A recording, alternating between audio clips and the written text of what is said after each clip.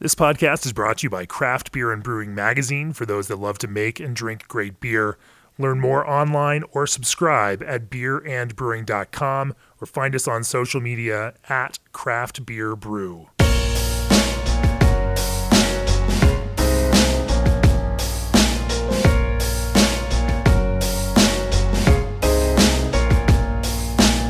This episode is brought to you by GEA. Around the world, every second liter of beer is brewed with the aid of systems and processes from GEA because their solutions address even the smallest details of the brewing process. GEA's range of services include everything from engineering, manufacturing, delivery, installation, automation, servicing, and more. At GEA, their goal is to help brewers make more beer of the highest quality in a cost-efficient and sustainable manner. To learn more, visit GEA.com and be sure to follow the GEA Craft Brewing page on Facebook.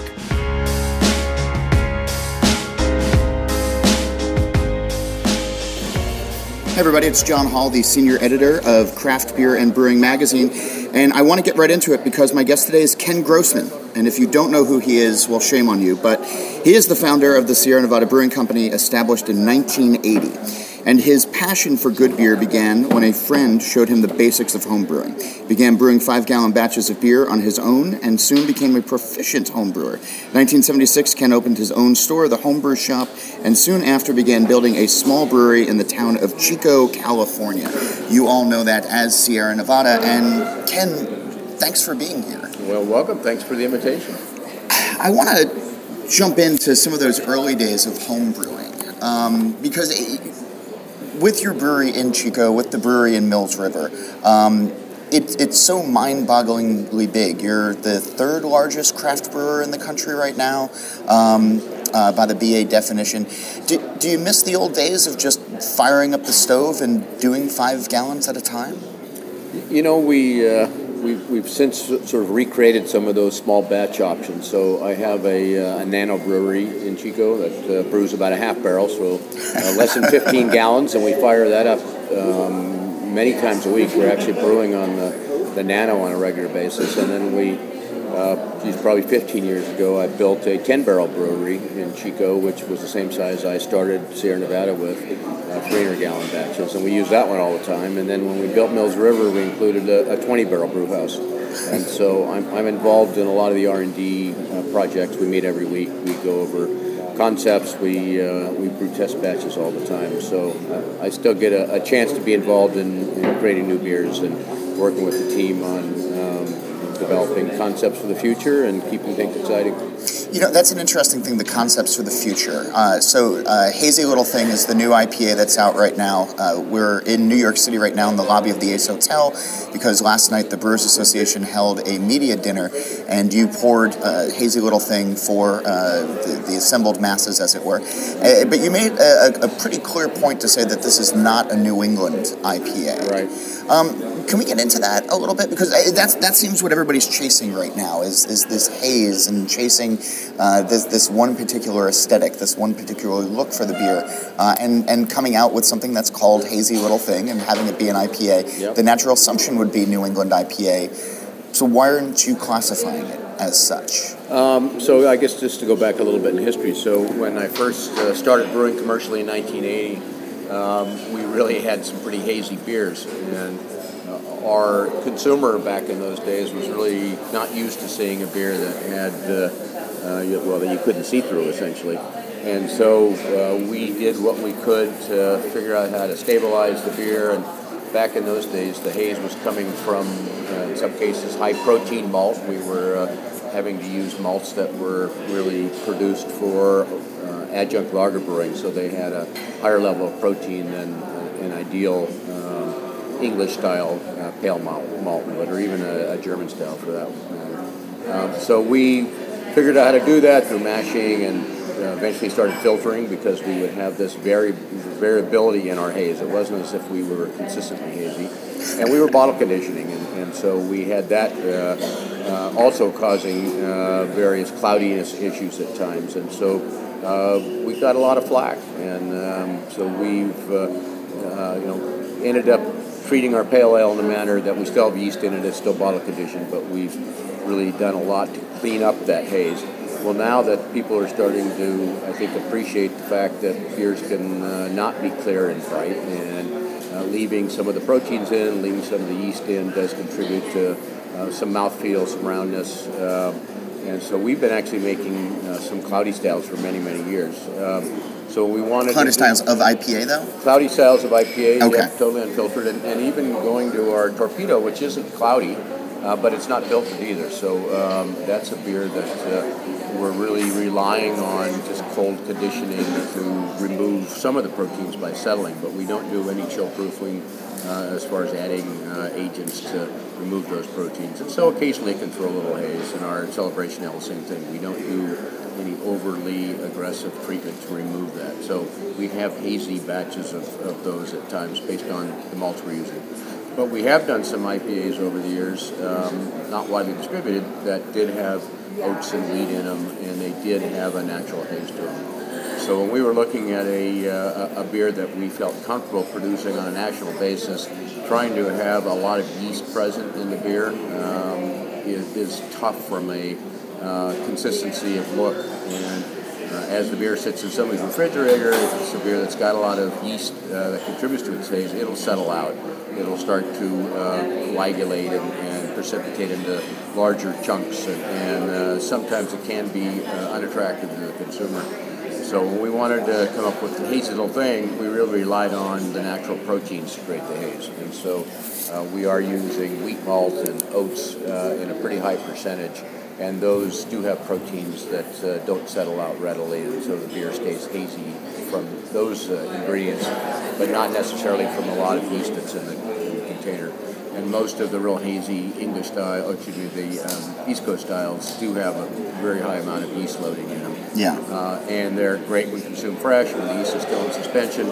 But as that yeast starts to autolyze and settle, it will create different looks and flavors as it matures. So not as stable of a style. So we didn't want to have a beer with lots and lots of yeast in it that we would then have to have varying levels of consumer concerns when it does so well. So I'm curious about that, right? Because in the past, having a perfectly clear beer was a badge of honor, I think, for brewers. And now the consumers, or at least a segment of the consumer base, really wants hazy beer. Don't give me that clear beer. Give me the haze. But more than that, the fact that a lot of these aren't shelf stable, that they're not built for the long term, it's a throwback to the early days where beer had to be consumed fresh. Processes and technology have allowed beer to be more shelf stable for a while. Where's the balance for the beer drinker these days between something that can be shipped across the country and still taste fresh versus something that, if you don't drink it within a week from a small tap room, it's gone to pot? Yeah.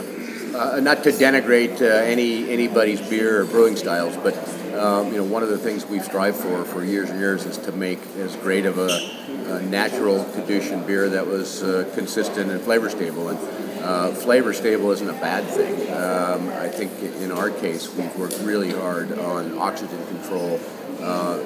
Any beer, regardless if it's hazy or brilliant, will age based on things like oxygen, heat, light.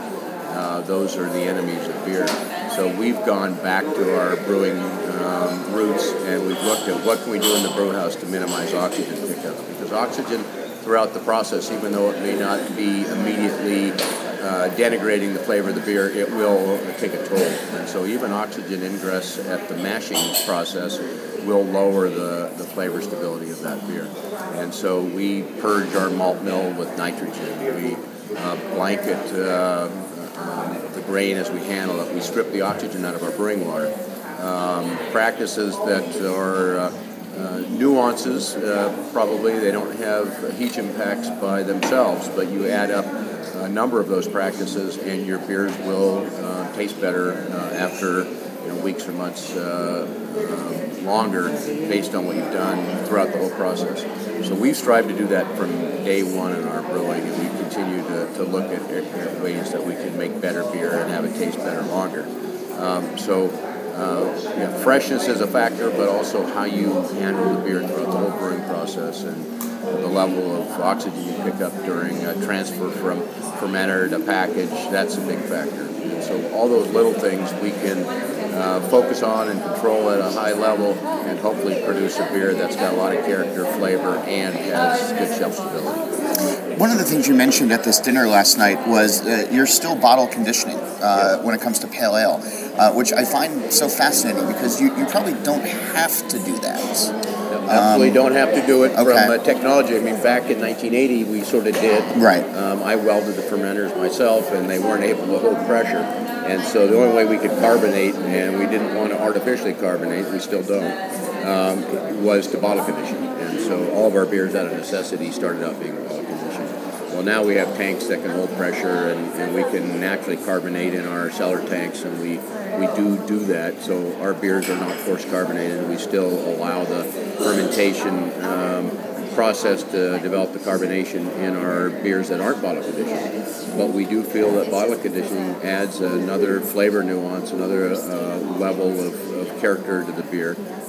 Our pale ale, after 2.5 week fermentation and settling process, settled most of the yeast out, we did undergo another 2 weeks of bottle conditioning. And so it's a fairly lengthy process, and most brewers today for a top fermented beer don't have nearly that many days of fermentation and maturation involved. But in order to really keep pale ale true to its roots, we feel bottle conditioning is critical, and we do it for Celebration, Bigfoot, Pale, Porter, Stout, all those beers that we originally bottle conditioned are still bottle conditioned. And that's a good oxygen control measure. So as far as flavor stability, yeast sucks up any excess oxygen that may have gotten in during packaging, and we do feel that gives an added ability of flavor stability, and it does change with time. So as the beer matures, it'll evolve a little bit, but we do feel there's a protection value of the yeast.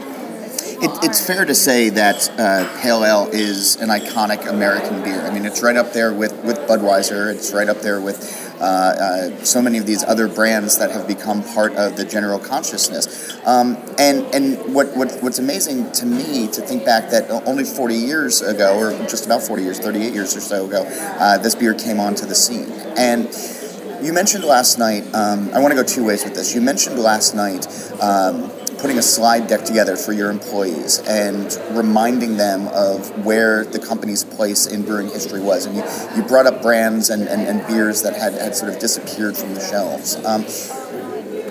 What do you see as Pale's contribution to beer in general, and sort of like the importance? And then two, where have we gone with IPA or Pale Ale since then? I mean, to say nothing of where we are with the New England IPA right now, but there's so many offshoots, and you guys have done them yourselves, and everybody adds everything to Pales and to IPAs these days, that your recipe, this original American Pale Ale, almost seems quaint at some point, and it can be tough to forget the roots. But where do you see Pale's place, and what's your hope for it, and then how do you take what has happened since then, and how far we are removed from that first batch in 1980? Well, I mean, if you look back at the history of beer in America, a lot of immigrants did bring their traditional styles, and when we were looking at starting Sierra Nevada, we actually went through a bunch of old history books of sort of the history of brewing in America. And you'd find breweries that would have, on the wall of the building, ales, porters, stouts, lagers. So those styles came with some of the immigrants. Ales used to be a big percentage of what was drunk in America. And then as the Germanic influences sort of took over, and we ended up sort of shifting to a lighter style with less character, ales almost disappeared. As a aspiring home brewer, as a home brewer and aspiring commercial brewer back in the late 70s, we really looked at what would be something that would give us a distinctive market appeal, something we could handle technically, because as I mentioned, we really didn't have pressurized fermenters back in those days. And we liked brewing a lot of top fermented beers. I was a fan of stouts and porters, and roasted my own grain as a home brewer, and brewed many of those styles as a home brewer. So I think our Pale Ale set us apart, and at the time we were one of just a few new brewers in the marketplace, and I think most of us were focused on top fermented beers. think there was only one or two early entrants that made lager beers. Part because of wanting to be different, wanting to sort of be out of the mainstream as far as the style of beer. Yeah. But then, as far as how far I'll come back to that because when you started in 1980, there was only a handful of breweries in the country, and there was it was sort of a low point for beer. Right, about 45. I have the old Brewer's Digest from 1981, and I'm assuming it was accurate. It listed every licensed brewery in America, and there was less than 45 breweries or brewing companies. There were a few more breweries because some had multiple plants, but as far as licensed breweries, that was about it in operation at the time. And there were 6 of us that opened up between 1976 when New Albion opened and 1981 when that Brewer's Digest came out. And there's not many of you left. It's you guys. It's Boulder Beer. That's it. Yeah. So us and Boulder, and then Anchor was an existing brewery, so they really weren't part of that craft wave that started. Although Fritz was certainly producing similar style beers back then. Do you think it was Pale? Was it something else? Was it where you were that allowed you to survive where others didn't? Was it commitment to quality? Was it? I look back because I was friends with all those guys. Yeah. We knew each other on a first name basis. We helped each other out. We got together. There's 6 of you, so yeah, I'd hope you know first names. But Fritz would have a party every year at Anchor, and he would invite pretty much all the breweries, small breweries in America, and there was 10, probably in the mid '80s that would come. And he'd have a big barbecue and a party at the Anchor Brewery, and I remember talking and spending some time with a lot of those folks. And it was a number of things. The marketplace wasn't very receptive. It was a hard sell. It was a lot of work. There was really very little money, not enough to survive in many cases. Years later, I talked to Tom DeBacher, who had started DeBacher Brewing. He was a fireman full-time and ran the brewery on the side. Tom Vaughn. There were a number of early brewers that really struggled to make an existence. So I think it was hard. Consistency was a problem as well, though. A number of those breweries did have micro problems or quality control problems that they couldn't at the time either didn't know about, couldn't afford to pull the beer off the market, and it did cause some of those brands to disappear. We see that even today, though, with 6,000 small breweries in the country right now. I mean, there's still infections that plague brewers. There's still, wrong recipes that show up, or just things that creep in that put, and not in every case, but there is bad beer that gets out into the marketplace. As big as you are, you must still worry about what these smaller brewers are doing and how it can impact the overall industry. Yeah, it's a big concern, and as part of the Brewer Association, I started the technology group, in part initially focused on draft quality, but it's now expanded into a multifaceted bunch of subcommittees that focus on lots of aspects of brewing quality and consistency, and trying to raise that bar for everyone. There's so much available information today. There's no excuse for a brewer not to be able to find the tools, have the tools, invest in those tools in order to ensure they have a consistent quality. But with 6,000 brewers, there's varying levels of awareness, technology, focus, passion. And so it's something that we need to be diligent about as an industry to make sure that we don't have black eyes happening from bottles blowing up or other quality concerns. When you first opened, I just want to jump back to this earlier point, but when you first opened, did you think that Pale was going to become a flagship? Because you brewed a porter and a stout early on, and those were the first beers that you made, actually, right? Pale was... We made stout. Day 1 was stout. Day 3 was Pale. Okay. And when we did stout, just because we were trying out the equipment and we knew that making a robust dark beer may hide a few sins a little bit more than a lighter flavored beer, and we had no intention of selling those beers. I think stylistically we realized Pale had the best chance of being our flagship. The stouts and porters were even more out of the mainstream and probably harder for most consumers to switch if you're a lager drinker to jumping into drinking a hoppy stout, which we brewed. So we knew they would have smaller niches. I actually brewed Celebration Ale, our first full year of production, 1981, dry hopped, IPA style, and that was a style I loved as well, and it was something we continued to do and have continued to innovate around. So these days, though, Pale has just gone so far beyond what you started with in 1980. And I look at who wins at GABF in that category every year. And the beers that are presenting are so far removed flavor-wise. Even just IBU, even just hop content, just everything else as well. We've gotten so far away from some of these classics, and now we're seeing IPAs that have all manners of ingredients in them, from fresh fruit to coffee to everything in between. And you guys make all of these. Do you ever worry, though, about some of these classic styles losing their soul a little bit? Or is this part of the natural evolution of beer? I think it's a natural evolution of beer in some case, but, whether it's being driven by the consumer or the brewer or both, as far as pushing the boundaries, it is an American trait to go big, and we're seeing that happen in beer. But I think there's also people who are going to come back to styles that are more drinkable, more quaffable. Our our Pale Ale was considered an extreme beer back in the early days. Today, it's probably considered a session beer in some people's minds. We still see our Pale Ale, wins gold medals around the globe as well. It's not going to stand out in a Pale Ale tasting at the GABF, because you're right, the Pale Ales that are entered in those categories today are a far cry from sort of the classic Pale Ale that we pioneered with moderate hopping and moderate alcohol. Does that, bother you at all that it's moved so far away? Well, we've seen some of the beers that have won in the Pale Ale categories are really IPAs, and some of them are marketed as IPAs, so it's a little bit disingenuous. If you want to stand out in a category, being on the extreme end of it is probably going to be a help. We're not going to change our Pale Ale to change with how the market's changed. We're going to introduce new beers to satisfy people who want to drink those styles.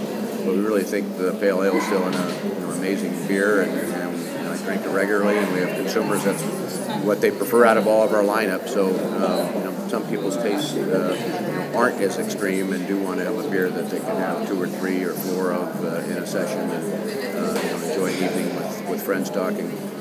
One of the things you mentioned earlier was the R&D beers, and I think that when you talk to brewers, or when I talk to brewers across the country, the thing that they're always amazed at is the beers that Sierra Nevada puts out on a national scale. And Otravez a few years ago, a few years ago, rolling out a national Goza was really kind of remarkable for what was still then an obscure style, and you could argue is still kind of an obscure style these days. And that was taking a huge risk on your part, I imagine. It was a gamble, yep. Yeah. And we thought it was going to be a little bit of a gamble, and maybe we were too ahead of the curve on that. We actually put in a huge amount of infrastructure to make those beers. We built lactic cellars, so we have separate fermentation halls at both breweries, where we naturally produce a lactic brew.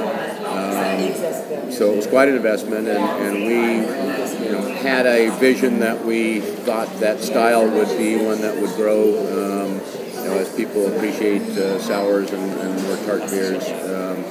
We're using those lactic cultures in other ways, so some of that natural lactic fermentation is showing up in beers that don't have any mention of stylistically a Goza or something. So we're using a little bit of a tart wort in order to add some flavor nuances to some other beers as well. But for a brewery your size, so 1 million plus barrels of beer a year, it must be harder to be proactive rather than reactive, right? To see what's happening on a smaller scale and then saying, well, yeah, let's go do that too. But a lot of the beers that you guys put out and that you have put out seem to be just ahead of the curve. And the No Middle Ground coffee IPA that came out, I was part of the Beer Camp team that did that, years ago. Yep. And just forward-thinking things like that, like Kellerweis a few years ago as well, which is still one of my favorite beers that you guys make. Actually, Kellerweis, I envisioned brewing that about 25 years ago, truthfully. I was in Europe buying some equipment, and I fell in love with that style. And I came back to my team, and I want to say it was probably in the late 80s, and wanted to do a traditional beer like our Kellerweis, and I was shut down a bit by my team, and I do sometimes listen, saying, geez, it's not going to go over in this country. Those flavor nuances, the clove, that's not a style that's going to find wide favor. And so we shelved it and produced a wheat beer that had a more conventional flavor profile with the top fermented yeast that didn't express all that character. So it was something I really felt strongly about, but not enough to sort of take that risk at the time. But when you have taken the risk, and has there ultimately been reward, and maybe not even sales-wise, but isn't it the nature of the brewers to always just be trying to steer the public towards new flavors? I think Kellerweis is a prime example of one that gets lots of accolades, does well in tastings. We put it up against most German beers of the same style, and we've done well. But as far as market success, it's not hugely successful. But it's a beer style I drink regularly. I'll order those at our pubs quite often. It's refreshing. It's not too high in alcohol. It's a great beer to sit down and enjoy. And it's in North Carolina. It can be our number 2 seller out of all the beers we have there in that marketplace. It finds great favor because it is not too flavor intensive. Pale aside, if there was one beer that you guys make that you're going to be stocked in your fridge for the rest of your days, what would it be? I'd say seasonally a little bit it varies. So Celebration is one that holds a place in my heart, and when we're brewing Celebration, it's what I mainly drink. Okay. You mentioned being in Europe and buying equipment. You've rescued a lot of copper from various parts of Europe, various parts of the world, and you've also forged a connection with brewers and brewing traditions overseas. There was a few years ago that you were doing the Abbey-style ales with the monks not too far from... Still doing those. Okay. Yeah, still doing those from some Belgium influence there, and those have been fun to do. We've worked with, actually, the Gutmann Brewery is where our Kellerweis yeast came from, and a brewery that we've got a good relationship and is famous for that style. And we've worked with Riegele and Oktoberfest and quite a few other breweries as well. Well, and that's the interesting thing on the Oktoberfest beers, this is where I was going, is you've been working with family breweries over in Germany to bring out a new Oktoberfest each year. Tradition is still important, and I think that we forget our history sometimes when we're always looking for the next big shiny thing. But you've been able to kind of keep the brewery focused on the past, on the traditions, while looking forward. But what's the importance there of tradition? I think tradition is important from a lot of reasons. I mean, certainly on the brewing heritage and knowledge and styles and as you mentioned, we've worked with a lot of family-owned breweries in Europe as well, so that's fun to do. For us, having those connections opens our eyes, opens their eyes. We've found not all German brewers are open to the concept of collaborating with an American brewer, but many of the ones that are, have great brewing traditions and really a lot of knowledge about beer, and they bring old ingredients that may be new to us and processes.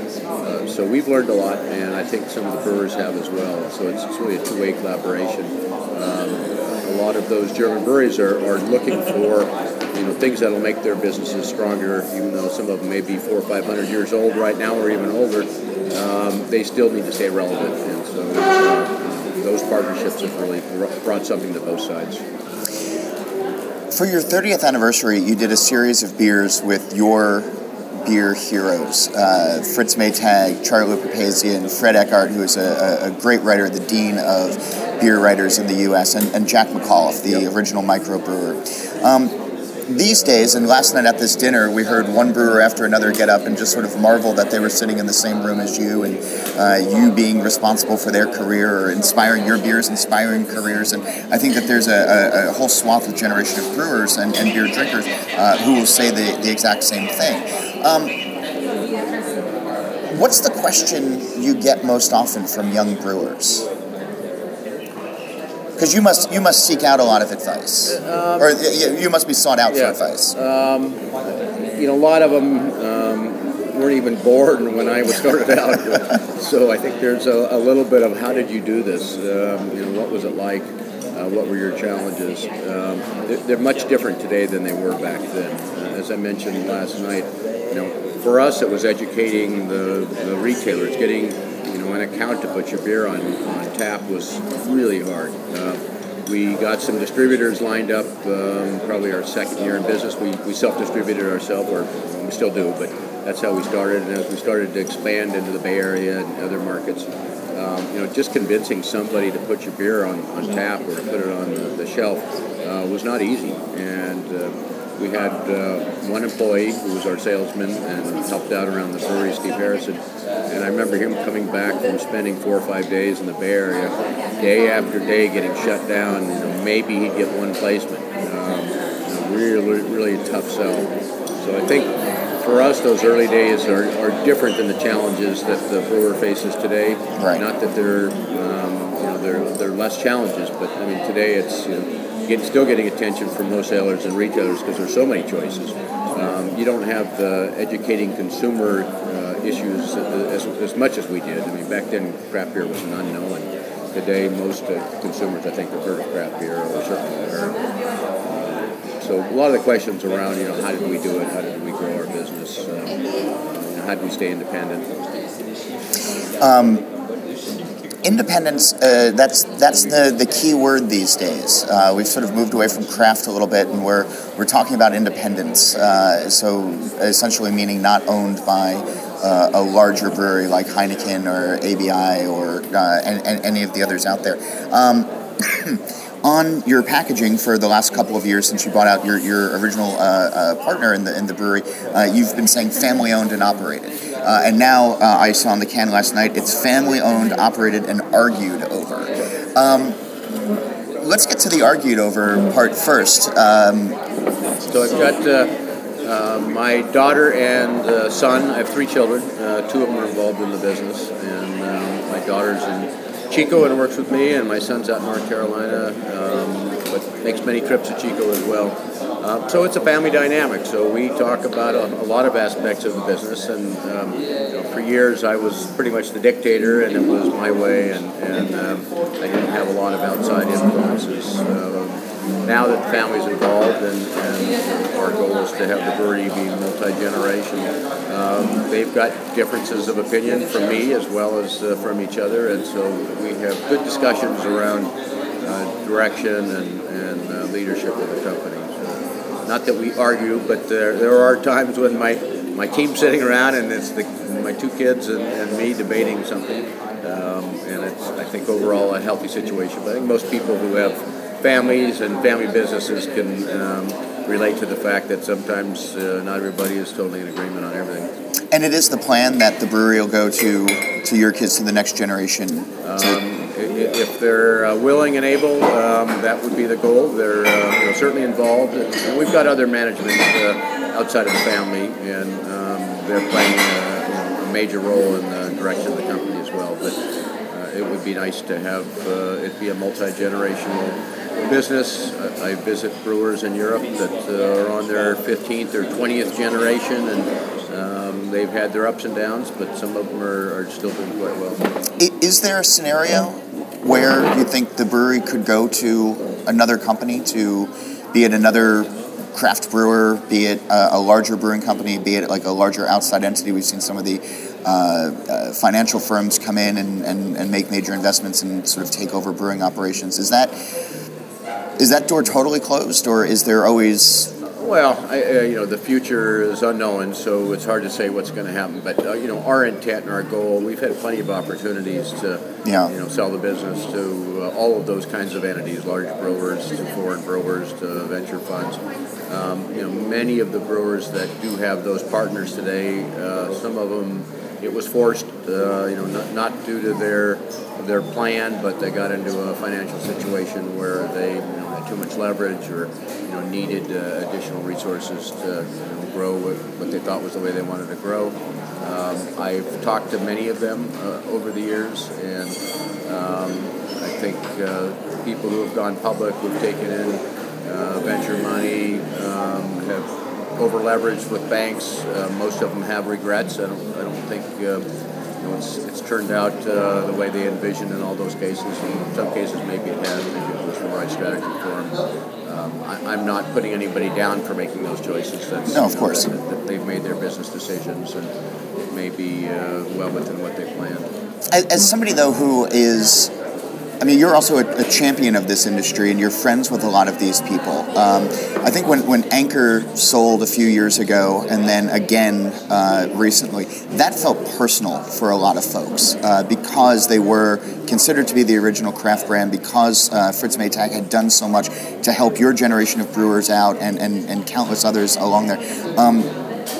Do you see it that way? Is it, when you remove the business from it, do you go back in time in your mind a little bit, and not part of your childhood dies, but it's... Fritz did what he thought was the right legacy for his business. I don't think it worked out exactly how he envisioned it. I don't think he anticipated that there would be another sale of the business after the initial sale. He didn't have a family member, I think, that was in a position to take the brewery over and keep it multi-generational. I know he kept his cheese company that was his grandfather, I think, had started. And that, I think, was going to be his family legacy more so than the brewery. The brewing business is challenging on a lot of fronts, and if you don't have anybody who really is in line to steward it and has all the resources, you've got to make a decision what to do. Fritz was in the 70s. On the business front of things, removing the beer for a second, what's the biggest challenge that your company faces? The marketplace today has got a lot of headwinds, and the consolidation at the top certainly creates challenges for distribution, for retail shelf space, for the ability to get your beer in front of consumers, as well as from the bottom with just the sheer number of beers and brands that are on the shelves. That creates challenges as well. So we're in a very competitive industry. The brewing industry always has been. We're at a unique place right now with still lots of entrants coming in and lots of surplus capacity across the many parts of the segment. The big brewers have too much capacity, and some of the mid-size and regional brewers have built capacity in anticipation of continued double-digit growth, which hasn't been happening. And so the next few years will be interesting to watch. Mills River came online at just the right time, right? You guys were you led the charge, it seems, to the East Coast. It would be much more difficult today to pull that off, given the marketplace, right? Definitely. So in 2010 is when we decided to build in Mills River, and we had been thinking about it for years. And we were really pretty over capacity in Chico. We were brewing 24 hours a day, 7 days a week, and it was really stressful, the whole operation. And we had seen the handwriting on the wall for years about carbon footprint and logistics and shipping and having a single West Coast shipping point and being a national brand. So we knew we had to do something, and so we had planned on a Mills River or at least an eastern expansion for quite a few years, and had put it on the back burner many times, just due to what we considered the complexities and challenges of having two sites and keeping the culture together and all the issues that being on two coasts create. But by 2010, we thought it was time. We started the site search. We broke ground in 2012 in Mills River. I know other brewers who have announced geographic expansions have put them on the back burner from what I can tell, and they probably will never happen, or not too many of them will. Because the marketplace changed so fast in such a short period of time. It did, yeah. both the competitive landscape as well as just the sheer volume growth that we were seeing across the segment. Both of those have been some headwinds for a lot of aspiring national players. It's interesting. I've been to Mills River twice now, and each time I've just shown up, and there's always brewers who are coming in. It's a pilgrimage, I think, for a lot of folks as well, in the same way that your brewery in Chico is. And it's hard for brewers to suppress smiles when they walk through, because it is just a perfect brewery on just about every level. And Malt Disney World is the nickname that I guess some folks have given it. And it's certainly worth, even just for a fan to come through. But Platinum LEED certification for the brewery, and people sometimes forget that brewing is a huge consumer of energy. The brewing process, there's a lot of waste associated with it as well. And from the early days, you've been very environmentally conscious as to how the brewery is perceived and how the brewery acts as well. Why? I know why it's important, but I want to hear from you. Why go for Platinum LEED? Why you've installed pieces of equipment? I know out in Chico you have your Hot Rot, this giant composting machine that when I was talking to some of your employees back in the day, back then, they're like, nobody needs this. The cost of this is insane, but Ken wanted it, and so we got it, and they say it with this sort of begrudging admiration, as it were. But this is important to you, right? This is a personal push. As we've grown, I've tried to look at what we can do that is more sustainable, uses resources better. And the Hot Rod's an interesting one. We were throwing away. We had a big restaurant. We were dumping lots of tubs of lettuce scraps and plate scraps, and I've been a composter at home for years. I've had worms and compost piles and chickens for the last 40 years. And so for me, it was like, geez, we should be able to do something better with this. And I started investigating composting systems and ended up with the Hot Rod. It was one of those investments that did not have an ROI. But today, actually, our community in the state of California is starting to force composting of restaurant waste. There's just no place in our community to get it done. We're really a bit ahead of the curve on that one. But it makes no sense to landfill things that have a lot of nutritional value for worms, which then can go fertilize gardens, and so it just seems like we closed the circle. In Mills River, we had the opportunity to really build the dream brewery, and looking at how to do it in a sustainable fashion, both on the construction side. We didn't start out thinking we were going to get LEED Platinum. We wanted to be LEED certified. We were initially going for silver, and then thought, let's see if we can get to gold. And then as we went through the process, we started getting closer and closer to having a platinum certification. So then midway through the project, let's go all the way. Let's see if we can really get to platinum. And it was quite an exercise. Not easy, not inexpensive. Probably, in hindsight, whether or not I would have jumped through all the hurdles to get to platinum, I don't know. But we're pleased and proud that we did it. But it did add a lot of complexity to the project, and required a level of diligence on the construction side and use of materials and paint and carpeting, and we would have gotten there easier. We actually cut down some trees on the site.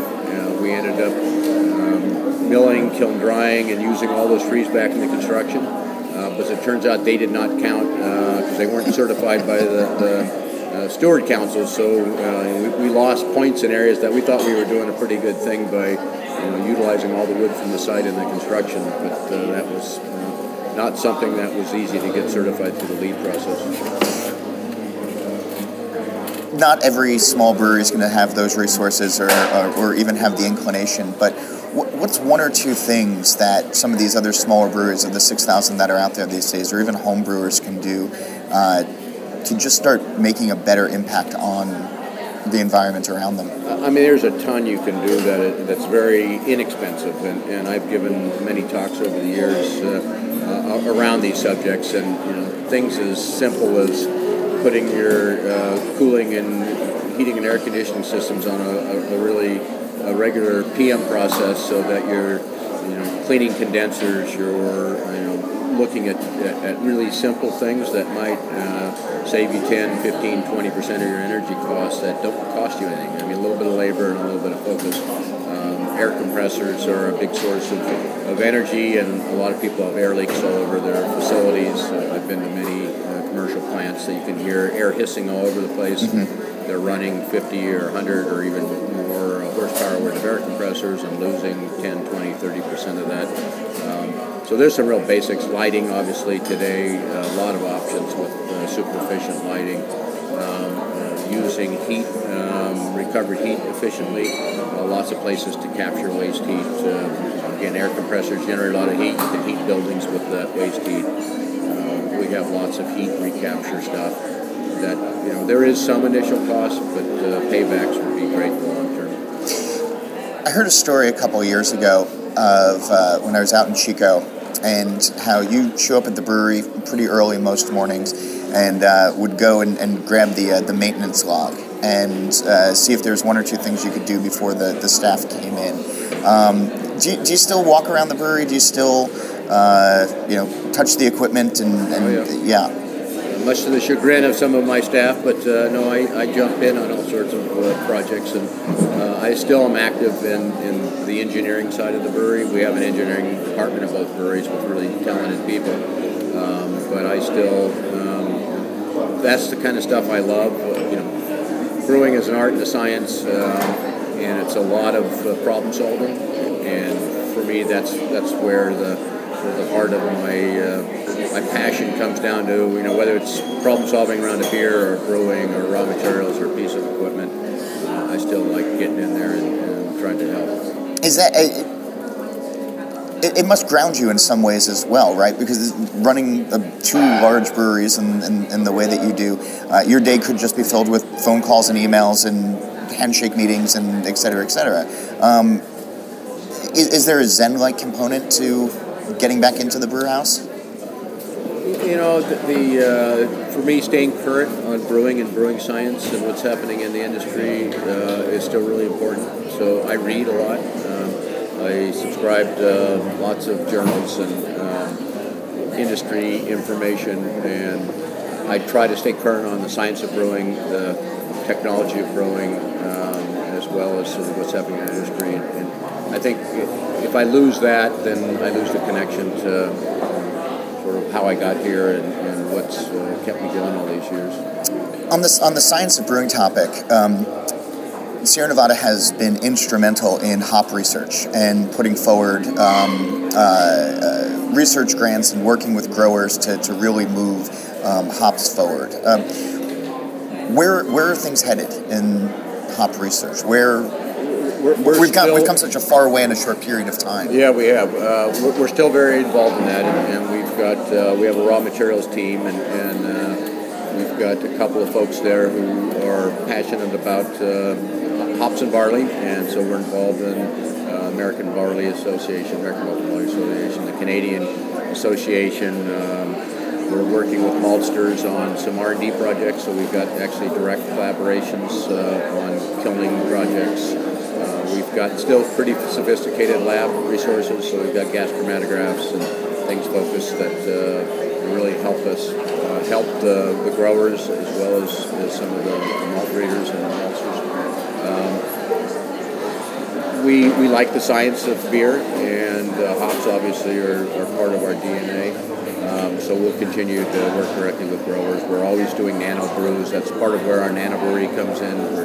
We're working with a lot of numbered hop varieties, doing hop research pretty much every week. We're doing something with new hop varieties. You mentioned, the art and science of beer, and I think that the art gets a lot of the focus, a lot of the time, but that the science is often overlooked by the consumer.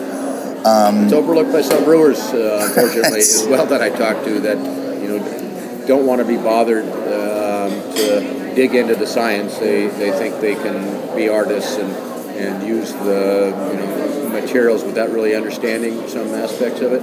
And that can be done to some degree, but as we talked about earlier, having best practices to make that beer taste great for days, weeks, or months longer by paying attention to things like oxygen pickup or handling or iron levels in the water or the equipment or copper.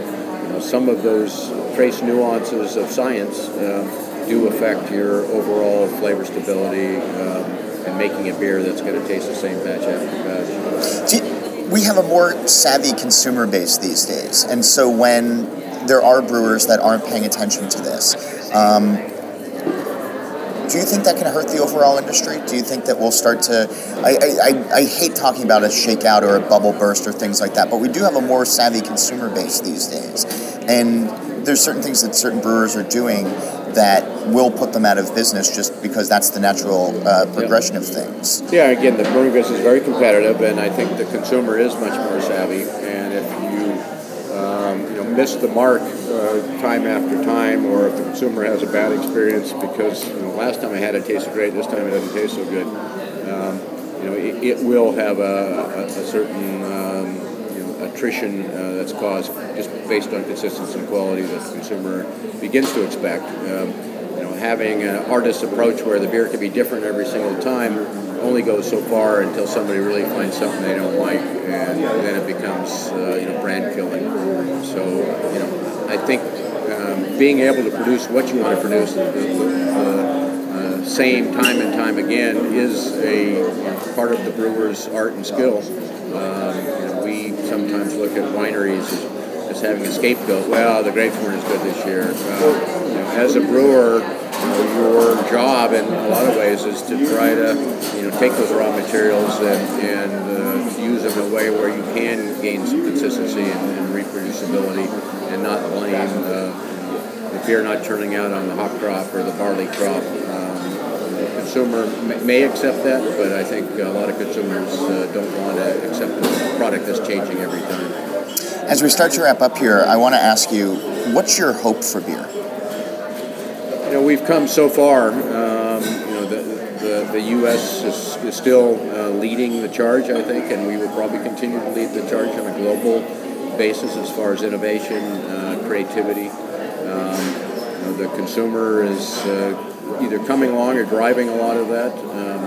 We heard last night at the dinner that you got places like Portland, Oregon, and Seattle, Washington, and San Diego where 1/3 of the beer or more is craft beer, and that would have been something when I started that I would have said that was impossible.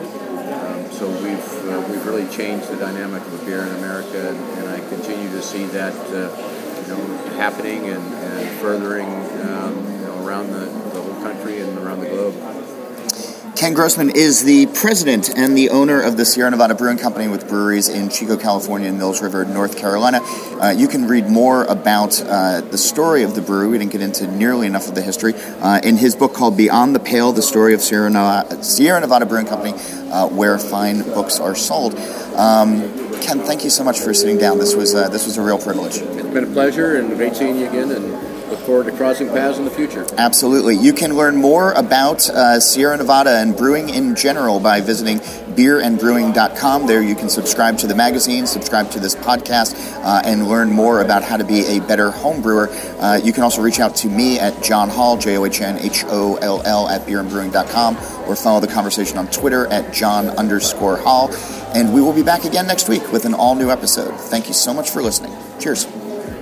This episode is brought to you by GEA. Around the world, every second liter of beer is brewed with the aid of systems and processes from GEA because their solutions address even the smallest details of the brewing process. GEA's range of services include everything from engineering, manufacturing, delivery, installation, automation, servicing, and more. At GEA, their goal is to help brewers make more beer of the highest quality in a cost-efficient and sustainable manner. To learn more, visit GEA.com and be sure to follow the GEA Craft Brewing page on Facebook.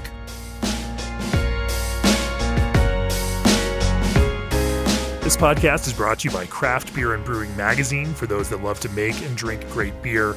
Learn more online or subscribe at beerandbrewing.com or find us on social media at Craft Beer Brew.